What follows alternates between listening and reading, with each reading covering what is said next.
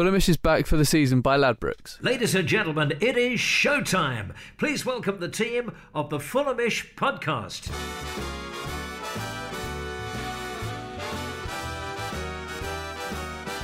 Hello and welcome to the Fulhamish podcast, the independent voice of Fulham FC. My name is Sammy James.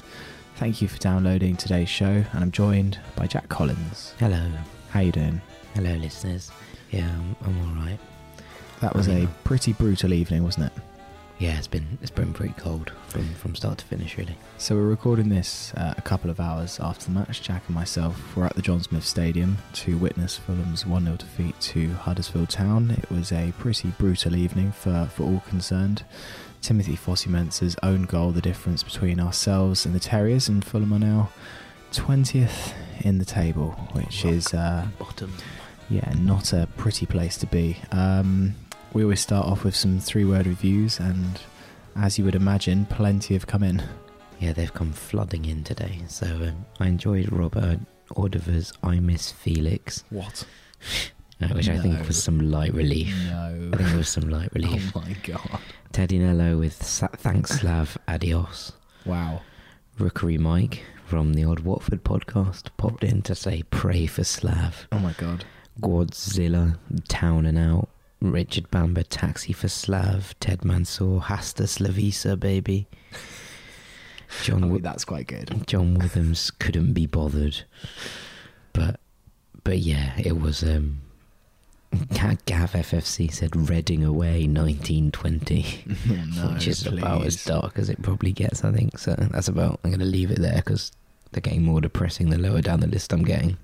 I mean, I don't know if I want to call the podcast Hasta Slavisa, baby, but I mean, that is a level of genius that has got to be kind of recognised. Yeah, it's really good. David Ketwake, who always gives us loads, has come through. He said, new cellar dwellers, we've bottomed out, gutless, useless, rudderless, fall from grace, what just happened, championship in view, Liverpool loom large, another day ruined. Well, let's not talk about Liverpool for now, because I think that might just get too depressing. Just to say that this season Fulhamish is backed by Ladbrokes. For exclusive specials and promotions, head to bets.fulhamish.co.uk. Maybe you'll get some good odds on Fulham to win the championship next season.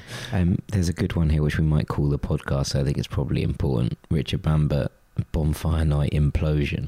Oh, very good. Oh yeah, I think he might have got the name on the last podcast, so Richard is doing very, very well at the moment. Well, George Singer actually got the one on the last podcast, so it's not always Richard. Speaking of fireworks, our way back into Manchester, we were literally being peppered by kids throwing fireworks across the road at our car.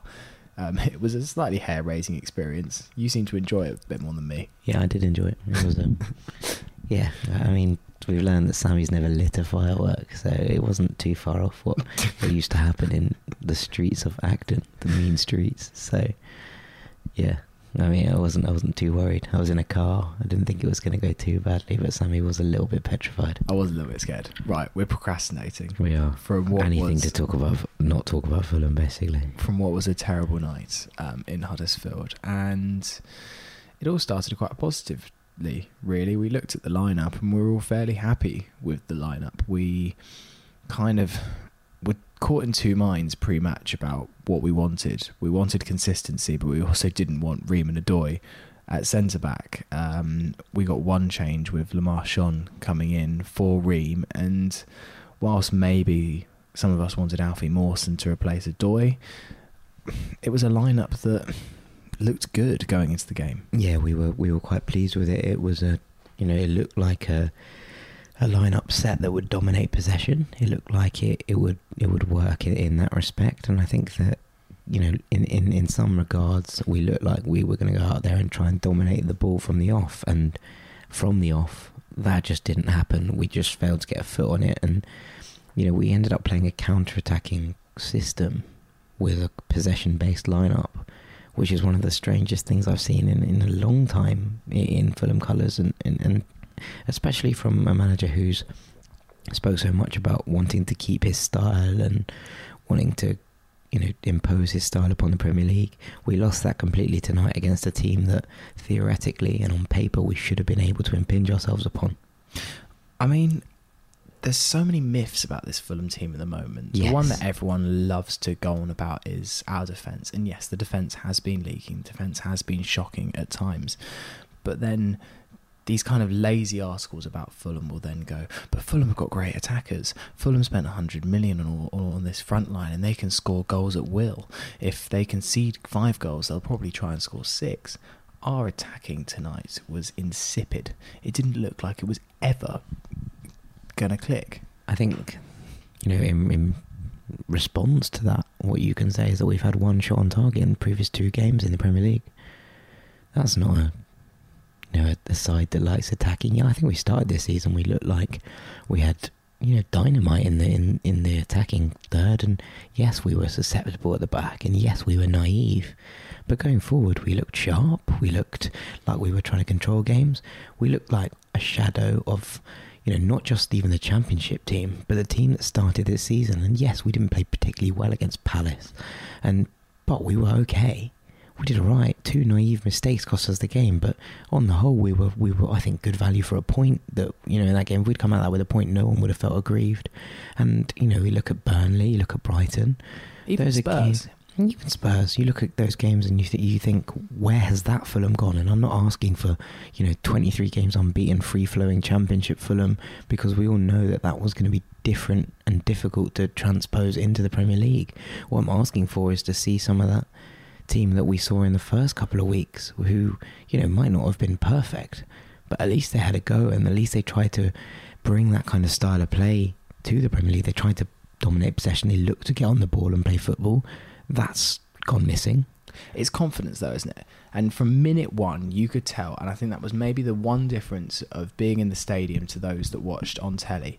I could see that the Fulham players looked nervous, and it was a fervent atmosphere in the crowd. That was good. The Huddersfield fans were good value, but even there was the ultras and all that, but even you kind of casual Huddersfield fan on the side of the pitch were really getting into this one. They were up for it, and it just looked like the players were terrified of making a mistake, terrified of making a misplaced pass, because they knew what the potential consequences might be. Yeah, I think so. Just on a note on what you were saying there about the ultras, a lot of people giving them stick and that. I thought they were excellent. It made noise, and you see it kind of at Palace, and this was a little bit less Fathers for Justice and a little bit more kind of, I understand that there's always going to be kind of skepticism about the idea of bringing kind of that European kind of ultra feel to a game. I know they do that march down to the stadium with all the flares and the banners and stuff, but you know what? And they had a drum, and a lot of people don't like drums, and I'm not mad on them myself, but they got everyone going, and they got the stadium going time and time and time again. And I think that there's something to be said for that. I think that, much as people will say, oh, it's a bit cringe and whatever, Huddersfield had 21,000 there tonight. 21,000, which is less than Fulham bring in every week. And the place bumped more than the Cottage has done in years. Apart from maybe Derby. Maybe the Derby game. Yeah. But, that was on a Monday night game. Yes, it was a big game for them against Fulham, but I imagine that it's like that most weeks. And I think that we could all look at that and then maybe learn something and have a think about how we address Fulham games. Moving things back onto the pitch, the thing, especially in the first half, that I couldn't get my head around is why Fulham seemed to just be trying to go long ball against Huddersfield. It seemed utterly mad. The ball was just clearly not sticking to Mitrovic, who had a thankless task trying to hold up play when there was no one near him, when he had 3 tree trunks of central defenders around him trying to mark him. I mean, has Lavisa completely lost the plot? What is he trying to do tactically there? Whenever we actually got the ball down for the few times in the first half and actually tried to play out the back, we opened up Huddersfield pretty quickly, pretty easily. It was only maybe the odd poor touch in the final third that let us down. Why? And this isn't the first time we've done it either. We've been doing this for several games now, trying to just pump it up to Mitrovic and hope for the best. I mean, this isn't the Fulham we know and love. No, not at all. I think ultimately we've got to look at this and think what's going wrong. Credit has to be given a little bit to Huddersfield, who realise that what we like to do is play those triangles around the midfield and look to play it out of the back and open the gaps by making them kind of force onto us. But they stopped. They closed down those channels. The five at the back allowed them to, really push the fullbacks backwards in terms of how they bombed on, and we didn't exploit the channels that they would have left if those fullbacks weren't getting back. And ultimately we weren't quick enough, we weren't decisive enough, and we weren't sharp enough in the middle to play through their press. And all that left us on was with Odoi and Le Marchand having to play that kind of channel ball into Mitrovic, and it wasn't working.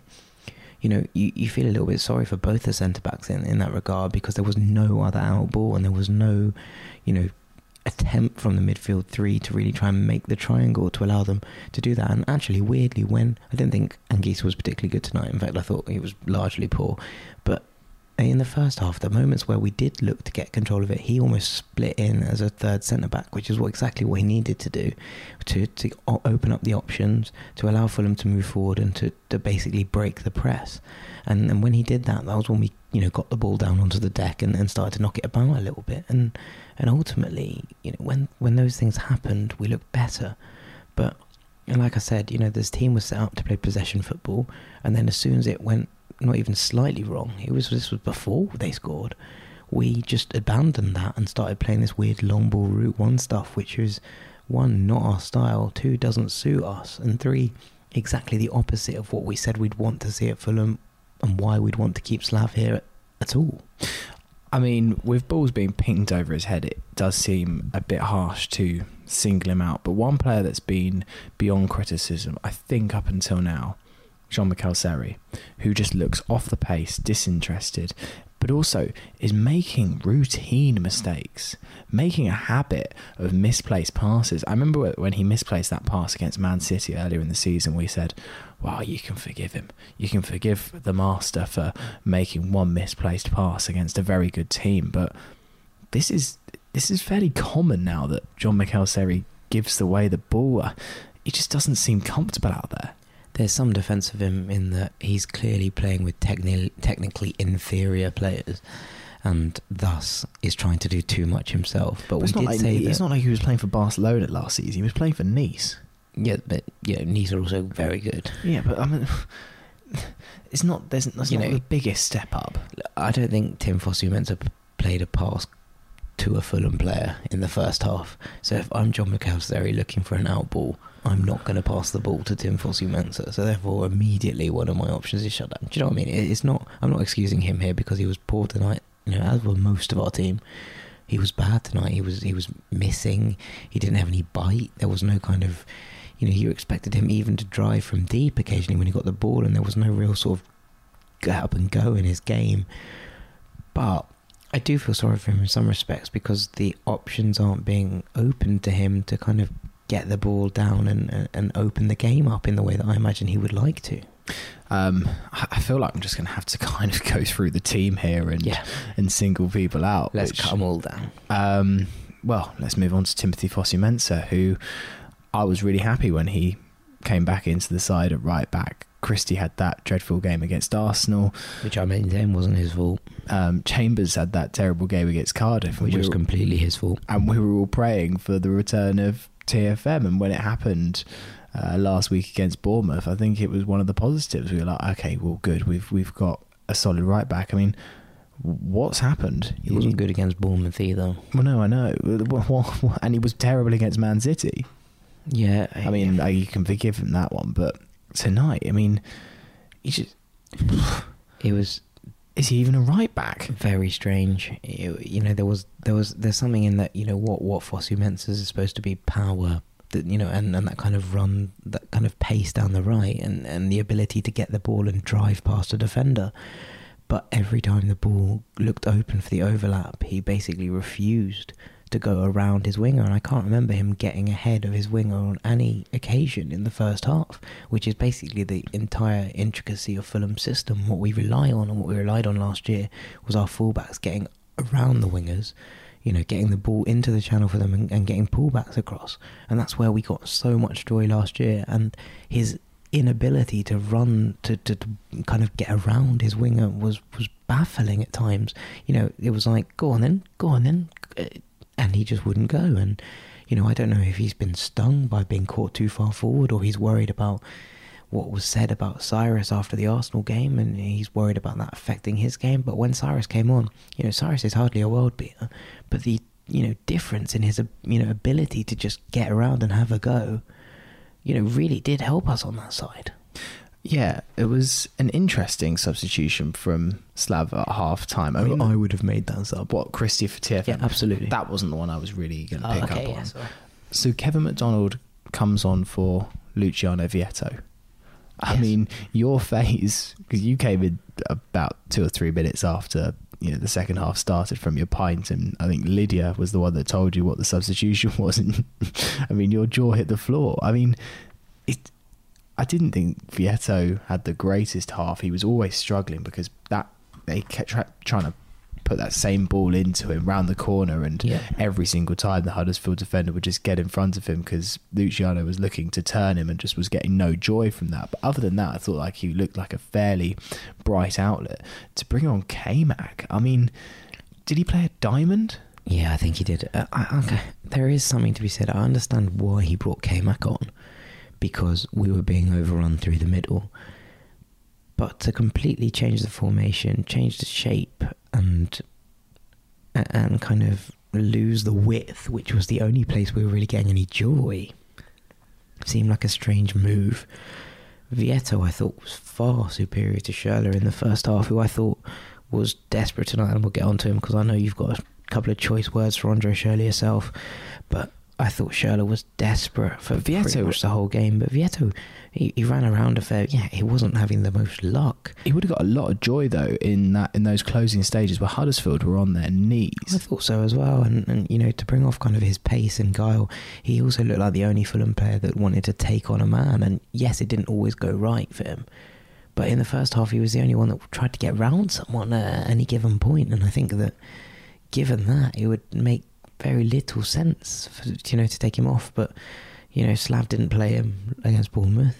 He obviously has not quite got the faith in him that maybe the rest of us do, and I'm sure there are reasons for that, but in a game like today, it didn't really make any sense to me.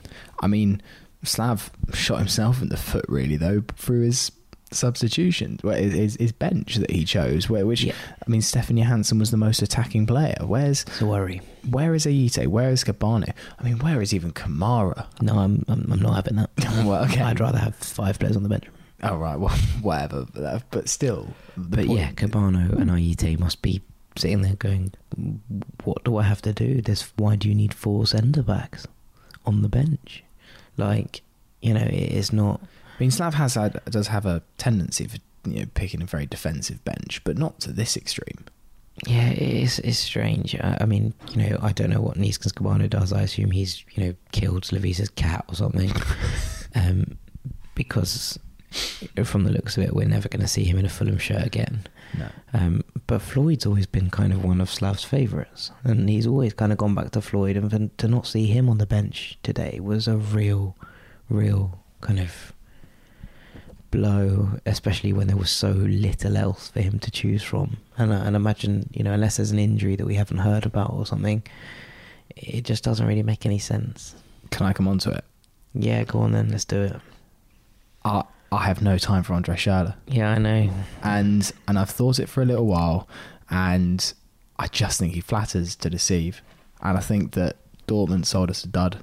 And they haven't sold him, so we haven't. Well, effectively a 2-year loan.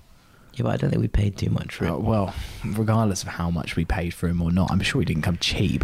Whatever way, whether it's wages, signing on fee, loan fee, I don't care. Whatever it is. Yeah, the man doesn't move. He's wasteful. I think he's extremely selfish. Yeah, selfish, lazy. Honestly, I don't see what the fuss is about. I really, really don't. I think he's a luxury player, and one that right now we just frankly don't need. And I thought it was despicable performance tonight. I honestly, I was spitting feathers all game. Yeah, you were quite angry. And maybe I'm laying too much into one particular player, but I'm just saying what I felt, and that was what I felt. He has kind of weird, and not ability, knack, I suppose is the word, for taking shots from ranges where there's just no shot on. Was frustrating. I mean, we've talked about it before on the podcast. He just sort of shoots from anywhere. But, you know, yes, he has the bit of magic in him. That's the only thing that you can say. In that, you know, you look at that strike against Cardiff. Yeah, you look at the kind of, you know, goal against Burnley. You know, he has that ability to kind of change things on a sixpence if it comes off for him. But I'm not sure if the kind of wasteful nature of his game is impacting the team far more negatively than if he wasn't playing. But the only thing is, I don't actually know what the alternative right now. You play Vieta. Well, I mean, right now you maybe just a Ite or something. You like wait that. for Joe Bryan to come back and you move Cess into that spot. I mean, was it you that said, is he this season's Ross McCormack? I saw it on Twitter, so I can't claim full responsibility for it. But it's a good point. As in, Ross McCormack was a vital player in some ways, but actually he hampered the whole way the team played. And as soon as we got rid of Ross McCormack, I don't think it was a coincidence that it resulted in an upturn in Fulham's form. We all thought, what are we going to do about Ross? But actually you realised he hampered the entire way we played because it all kind of had to go through him and around him. And look, I hope Andre proves me wrong, and I hope he goes up to the Hammersmith end and he's got my name on his shirt. Well, I don't think he'll have your name on his shirt after that sort of scathing. No, but as in, like, saying, trying to prove me wrong, whatever. But tonight was horrible. Absolutely horrible. It wasn't good. It wasn't good in any respect from Andre Schürrle. And, you know, he's had a couple of games now where he's looked wasteful and, you know, kind of a little bit off the pace and not having that ability to sort of track back and leaving his fullback exposed. And we always thought it was Vieta that maybe was the more luxury player, but I think by distance it's Andre Schürrle. Look, maybe if we recorded this podcast a couple of days after the event like we normally do, Vavia wouldn't have played into Andre Schürrle, but that's kind of what you get from this podcast, with it being, you know, so immediate after the game. Live and direct exactly. Inside the place. Let's take a quick break. Afterwards, let's kind of discuss the ramifications of this. Yep. Hello, I'm Lucas Piazon, and when I'm not winding up Reading fans, I'm listening to Fulhamish podcast. Fulhamish has teamed up with OneFootball, the only football app that you need this season. You can get it on both the App Store and on Google Play. Using personalised news feeds, push notifications and a user-friendly interface, OneFootball makes it easy to keep up to date with the latest transfer news, scores and stats in one central place. Check out the OneFootball app and let us know what you think of it. Welcome back to the Fulhamish podcast. Sammy James here with Jack Collins. Hello, listeners. We're just going to maybe have another 10-15 minutes of the pod and just look at where Fulham even try and pick themselves up and go from here, and bit of Slav chat as well, because the question's being asked. Fulham find themselves at the bottom of the table. We're level on points with Cardiff. I think Huddersfield is still actually in the bottom three despite winning today. I think Huddersfield were the last team in the top four divisions of England to get a win this season. So I mean, it's classic Fulham in that respect, isn't it? Absolute classic Fulham. It's Sunderland away last season vibes all over again. And, you know, we've made a knack for this down the years of giving a team the win that they desperately need, they desperately crave. Look, we're 11 games in. We have 5 points. It's a pretty bleak outlook. It's not where I think any of us would have expected to be. It's 5 defeats in a row. Liverpool away at Anfield is up next, so barring a miracle, and one or two people came up to me tonight and said, wouldn't it be Fulhamish if we won at Anfield? I said no, it would honestly be an absolute miracle if we won at Anfield on Sunday, and it ain't gonna happen. So that's 6 defeats in a row. I mean, teams don't really survive from this position very often. We're lucky in some respects in that the bottom kind of 7 are all really quite poor. And, you know, without West Ham's victory at the weekend, they would maybe be in here, but I think they'll probably be good enough to survive. Palace on 8 points, can't buy a win, although they were much improved against Chelsea. Burnley, have had that moment against Bournemouth where they thought it all turned around, but since then it's been kind of bleak for them. Southampton can't score to save their lives. Newcastle can't score to save their lives, but got a big win against Watford at the weekend, even though they were extremely lucky. Huddersfield couldn't score to save their lives until they came up against Fulham. And admittedly, we have to take it into context that whilst Huddersfield were impressive tonight across the pitch, it was an own goal that got them the win tonight. They did have other chances though to potentially get another goal. I think we would have had a different game on our hands if they hadn't scored, but maybe that would have suited us and maybe it wouldn't. And I spoke to Lee in the preview last week, and he said to me, Huddersfield last season made a knack of getting in front and holding on for dear life, and they made a real that was how most of their wins came in. And you can see how that's the way that they win games tonight, because as soon as they went 1-0 up, it was such a tall order. I mean, they were just booting it down the pitch, weren't they? As soon as we even got close to their half, it would just be another boot down pitch. It was almost like rugby. The last 20 minutes today was some of the worst football I have ever seen in real life, and I've watched non-league football, I've watched Sunday league football. It was really bad. Like, there was no skill, there was no guile from either side. This isn't just us. It was just sort of up and down, over and under, try and lob the ball to your front man, kind of no kind of ability in it, and it was really depressing viewing for not just for fans of Arsenal. I imagine it wasn't depressing viewing for fans of Huddersfield, but I imagine those of them looking for good football would have been come out slightly agog at how bad the last 20 really were. I mean, we laid into Cardiff a few weeks ago, but that Cardiff team have got significantly more talent than this Huddersfield team. And both of them currently have significantly more talent than we do. Well, yeah, exactly. So look, we're in a position that none of us expected to be in. And I don't think many experts or pundits, whenever I chat to people kind of outside of Fulham, they're shocked at where we are. They were all saying, I was expecting Fulham to do quite well this season. How are you where you are? People are calling for Slav's head. It's inevitable. When you lose 5 on the spin in any competition, I think the manager's always going to be under pressure, especially when it's happened in such dramatic style as it has happened for Fulham. If it hasn't been a kind of demoralising loss like it was today, it's been a heavy defeat like it was to Everton or Bournemouth or Arsenal. It's been a pretty shocking 2 months. I mean, where are you? Are you Slav in? Are you Slav out? Are you Slav? I don't know. I can't work it out yet, but at the moment he's making a lot of mistakes. I don't know. I was quick to not jump. I think I was quick to call for his head last year after some really bad performances, and there's plenty about that period that remains unexplained, and I think will always remain unexplained to us in terms of how things were working behind the scenes at the club. But also, I'm aware that I was quick to slate and not say give him a chance to turn it around, and he did turn it around, and credit where credit is due.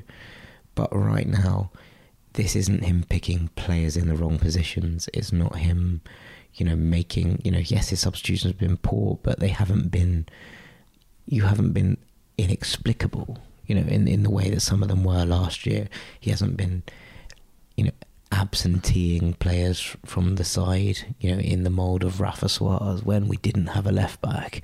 And so that suggests to me that the rift is maybe something deeper and something, more out of his control. I think a lot of last year's one was politicking, which is bad. Don't get me wrong. I'm not saying that, that's acceptable, but at least you can understand it. You can fathom what he's doing, and it doesn't make it right and it doesn't make it good, but you can kind of get to where he's thinking in terms of, if I do this, maybe the board will decide to do that.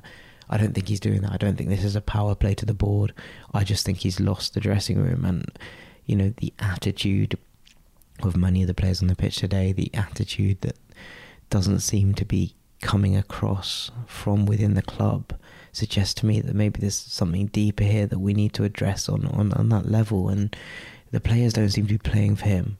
And I think that, yes, they're nervous, yes, they're worried, but they don't seem to be playing for the manager. And that worries me. I mean, there just seems to be story after story. I mean, Fulham lost another coach Alberto Escobar this week. It doesn't seem to be in acrimonious circumstances from what we're led to believe, but many are asking us, what was the impact of Stuart Gray going? I think it was probably very little as a point of interest, because Stuart Gray hasn't been working with the first team for quite some time. I know he came out and did the warm-up and stuff, but overall the kind of impression I was given from those inside the club was that Stuart Gray had been working more with the academy over the last kind of 12 months than he had been with the first team. But there's certainly a lot of upheaval, of course. And there was also the goalkeeping coach who's left. There was Ream's comments and things tonight, and he's done it before. It's nothing new, but Kearney straight down the tunnel, couldn't wait to go down the tunnel. And Ryan Sessegnon's on the pitch, devastated. Yeah, which he does most. He's done this. He's doing more and more these days. After but there's more maturity, and look, everyone deals with things in different ways. I think that's important to point out at this point.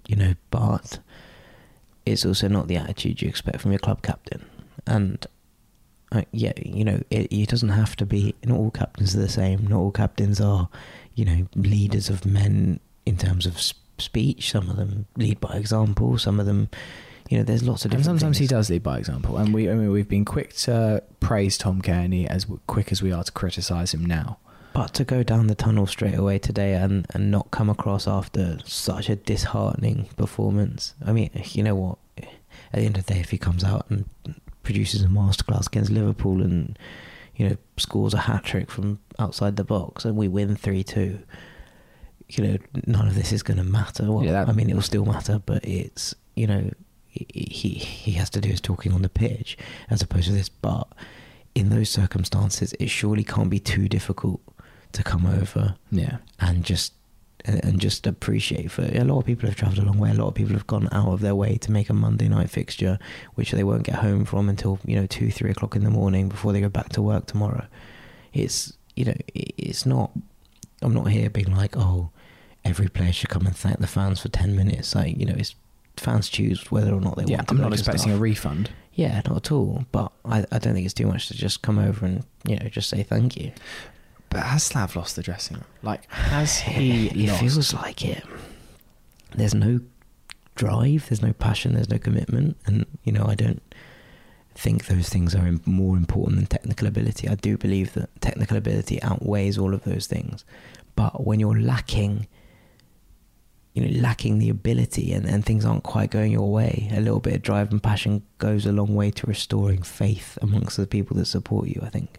I just can't decide whether sacking the manager, though, is the real solution to this, unless we have a replacement completely lined up, ready to go. I just cannot believe that uncertainty, a temporary manager, is going to do all that much. It may just give us that instant boost. If you did it before Southampton, it might just get you 3 points against Southampton in a real short-term game. Yeah, but right now 3 points would take us to 14th.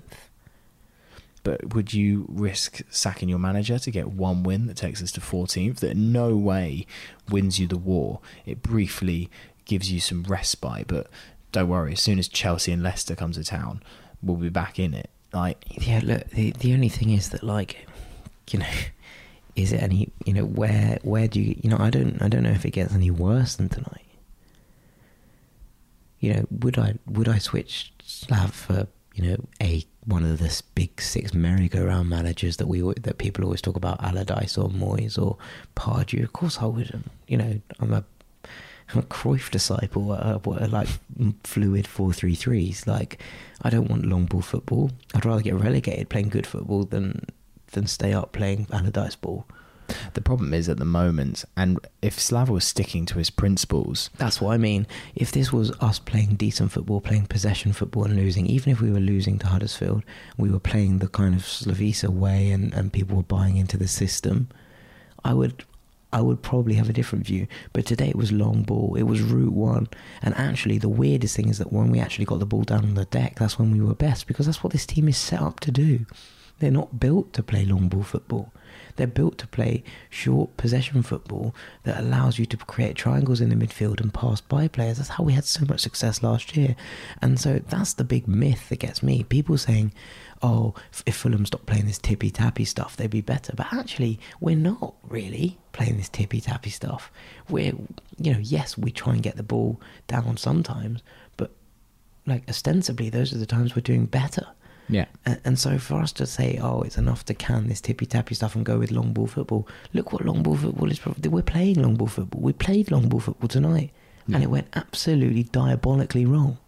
And that's what, for me, is worrying about Slav. I think he deserves time still, but he's got to find solutions quick. But you look at someone I don't need to see solutions. I need to see some sort of improvement. But week on week, we're getting worse.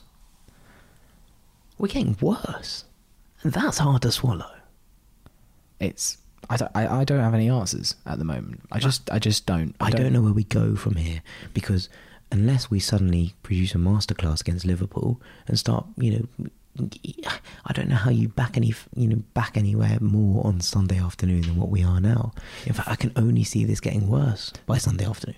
I mean, the thing is, we may scrape through against Southampton. We may, because Southampton look pretty terrible at the moment. So did Huddersfield until today, and we made them look like world beaters. I'm just saying, but even if we did, and I don't think it's guaranteed that we would beat Southampton. You've got Liverpool, you've got Chelsea. I mean, barring miracles, it's 0 points. You've got Leicester. I don't think Leicester's exactly winnable.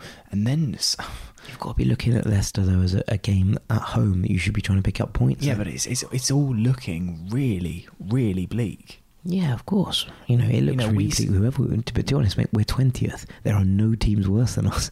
Yeah. But we said before these 3 games, and I think we kind of joked, what would happen if we didn't win the 3 games? And we all pretty much unanimously said we're down. Yeah. I think we're in real trouble. Wow. I mean, it's hardly an insight. It's not, we're bottom of the league, having 5 points from 11 games, and we're, coming up to a third of the way through the season. The only reason that I'm not saying already that we're relegated is because there's a lot of teams this year who are also quite poor. Yeah. And if we somehow... And it's probably going to be... Stay up, it's going to be because there are teams worse than us rather than because we're any cop. It's probably going to be one of the lowest points totals to stay up. Just looking at the way the league is formed this season, there's already, there's the top 3 teams have nearly got 90 points between them. I mean, that's incredible. Yeah. And clearly there's such a skew in the league this season. It's probably it could even be 30 points to stay up. I think it's going to be, normally they do a league and a mini league and a league, don't they? So they say that, if you get 7th, you've come best of the rest almost. I think there'll be 3 leagues in the league this year. There'll be a top 6. Then there's going to be that 7th to sort of 13th. And then 14th to 20th is an absolute scrap race. That's a worry. Yeah. But you look at the likes of Wolves, and people are like, oh, has Slav not earned the right to do okay and to do... I think if you look at, Cardiff under Warnock, no one's asking for Warnock to be sacked because, it's not... They haven't got worse and worse every week. In fact, while Cardiff don't... I'm not going back into the odd they don't play nice football because I think the argument's a bit tired and actually I think they play better football than we give them credit for a lot of the time. But ultimately they're playing the way they want. They're playing the way their manager wants, which is with passion, desire, style. And style is the wrong word. Passion, desire. They put the ball into the mixer. They get themselves about. They throw themselves in front of shots. That's how they play.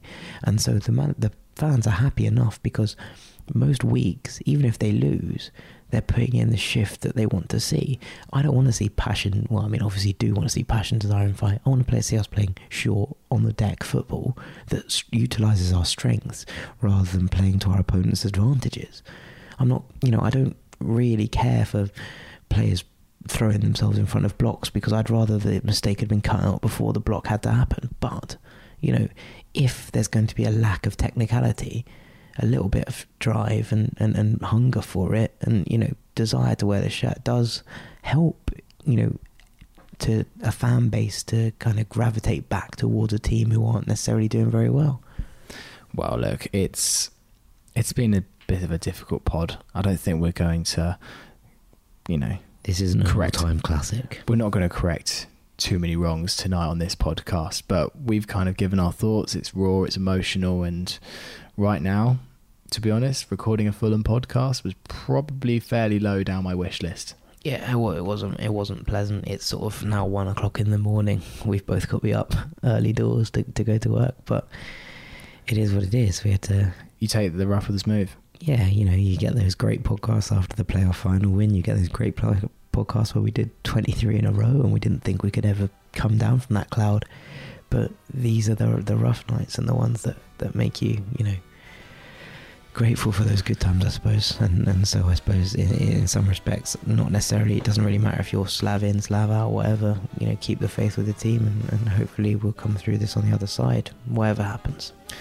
Well, we're not 100% sure what's happening for the rest of the week regarding Fulhamish podcasts. There will be some sort of preview to the Liverpool match coming up. Hopefully we're going to be speaking to some of the lads from the Anfield Wrap and getting their thoughts ahead of the game as well, but timing's TBC at the moment, so hopefully we'll keep you posted if you follow us on social media. And also there's a very important podcast coming up, Fulham and the First World War, which I've been working on for the past few weeks, so hopefully that should be also dropping before Sunday as well. Thank you so much. It's a real special, that one, so make sure you get yourselves tuned in. It's a very, very moving and an emotional experience, I think. Well, Probably the right word. Well, thank you for listening today. It's been a pretty grim Monday night as they go. Hopefully your weeks get better and you can try and forget about the football as much as you can, and look, we'll go again on Sunday and we'll be there in our numbers, and it's going to be a really, really difficult one, but we'll see what happens, and we'll go again. Jack Collins, what do you fancy naming the pod? I did like Bonfire Night Implosion. I think that's probably as good as it's going to get. Let's do it. Bonfire Night Implosion. Jack, thank you very much for being here today. Thank you very much, Sammy. And we will see you on the next one. We'll see you at Anfield. Keep the faith. You Whites.